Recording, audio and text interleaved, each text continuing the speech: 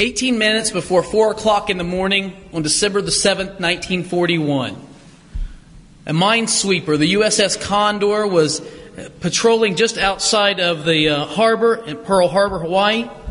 And an officer on deck spotted something. He says to a sailor, "Do you see that too?" And sure enough, he does. And he says, "What is that?" "It's a periscope. It looks like from a submarine, but there are not supposed to be any subs in the area."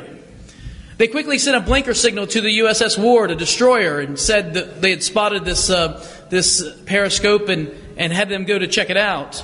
And a couple hours later, the Ward discovers the ship sometime off and sends a transmission to engage this submarine because it's not in an area where it's supposed to be. No one responds properly, and so the Ward fires 2 torpedoes at this sub.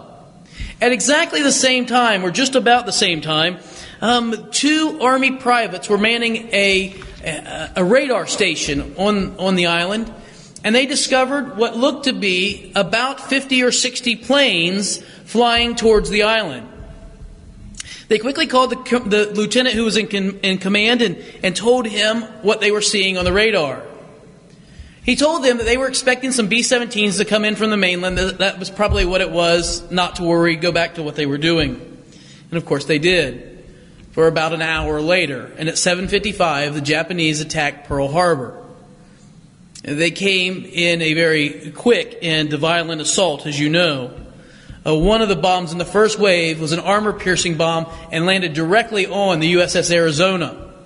There were over 1 million tons of gunpowder on that ship that quickly burst into flames, and 1,200 men lost their lives almost immediately.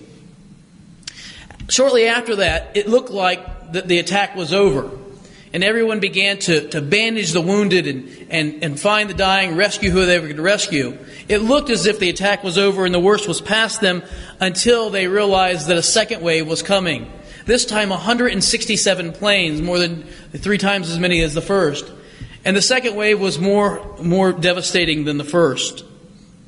The Japanese lost only 29 planes in the attack on Pearl Harbor, and only half of those, about 15, to anti-aircraft guns on the ground. In contrast, the United States lost 18 warships, 188 aircraft, and 2,390 souls. I tell you this story not to rekindle old hatreds. In fact, thanks be to God, the war ended and we became friends with our former enemies. But I tell you that because I asked myself a question as I thought about this. How is it possible to attack a naval base during a time where there's an international conflict going on? How is it possible for them not to see this coming? There were signals out there. There were opportunities to know that this attack was on the way. How was it possible?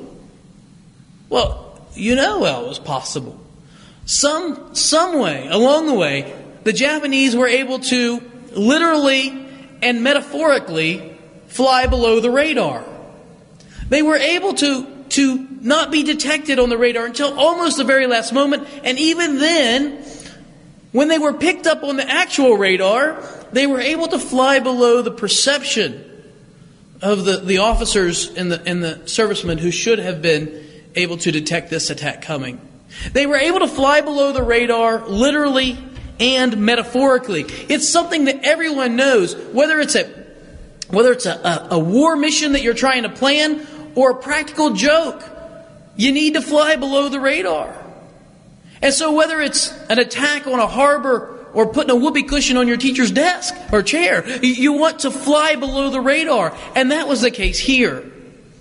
There are other times in life when the absolute worst thing is to fly below the radar. You remember, perhaps, those of you who has been a while, high school. Those of you who might still be around that age, middle school and high school and college. The last thing you want to do is fly below the radar. Do you remember maybe, had your eye on some guy or girl and you said maybe to a parent or a friend, he doesn't even know I'm alive. She doesn't even know I exist. You don't want to fly below the radar then, do you? You want to be on their radar. You want them to know that you exist. And I think that's where fashion comes in. Have you ever thought about all the fashion trends that you've seen perhaps go by? And maybe some of you are too young to have noticed changes in fashion. Trust me, there'll come a day when you'll look at pictures of yourself and you'll laugh. Okay? I see pictures of myself when my children were born, and I think, my lands, those glasses are huge. What was I doing wearing those things, you know? And you know that 20 years from now, I'm going to look at pictures of me today and say, I look like a nerd. What in the world was I doing wearing those, you know? And there's going to be... In the 1980s, parachute pants. I mean, who in the world thought that was a good idea? Really? It was better in the 1970s. I remember my cousin going to prom wearing a powder blue tux with a ruffled blue shirt. Anybody remember the powder blue tux? Yeah, it wasn't just a joke on Dumb and Dumber. It was a real thing. It really did happen. Yeah, there were all these bad fashion trends.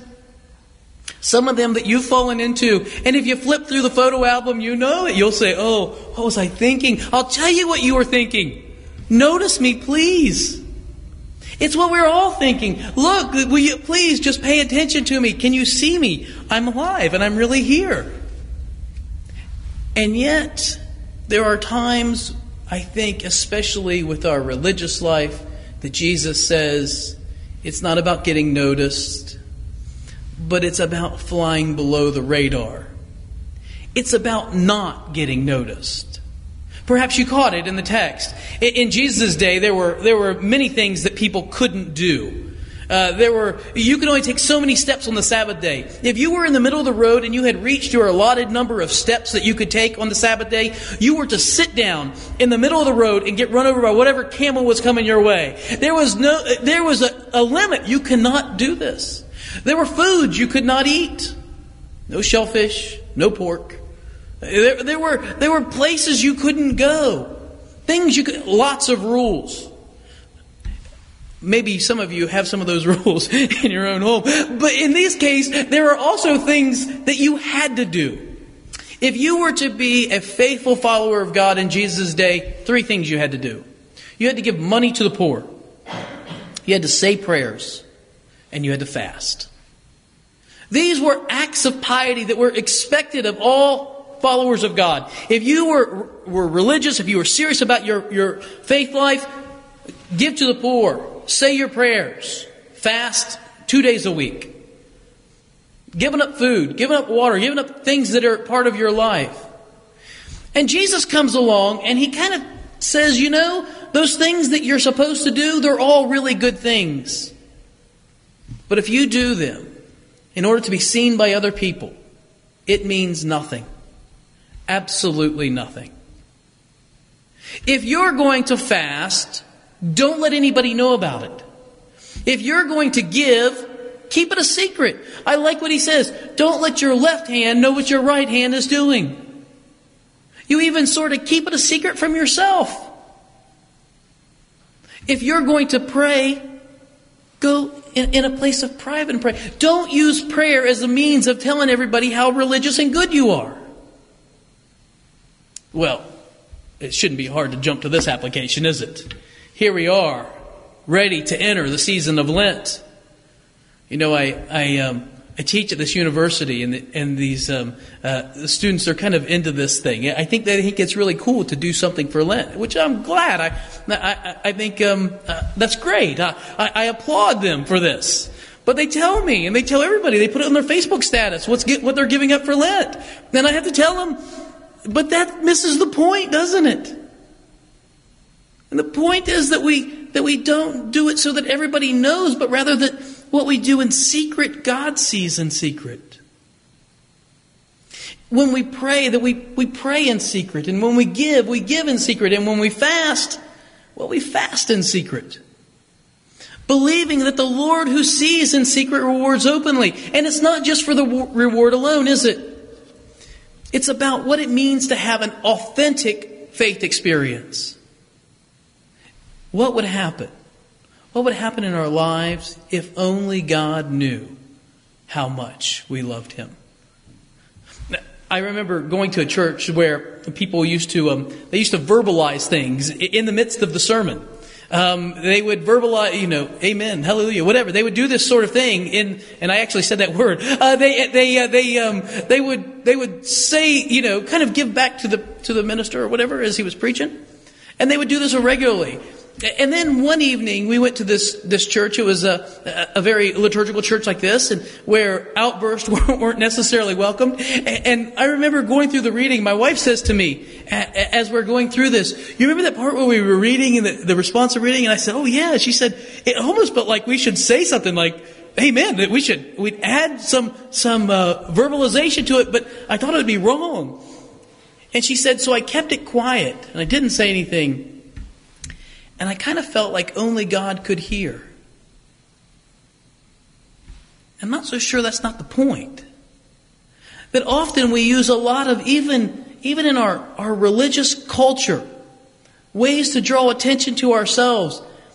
And Jesus is saying, that's really not what it's about.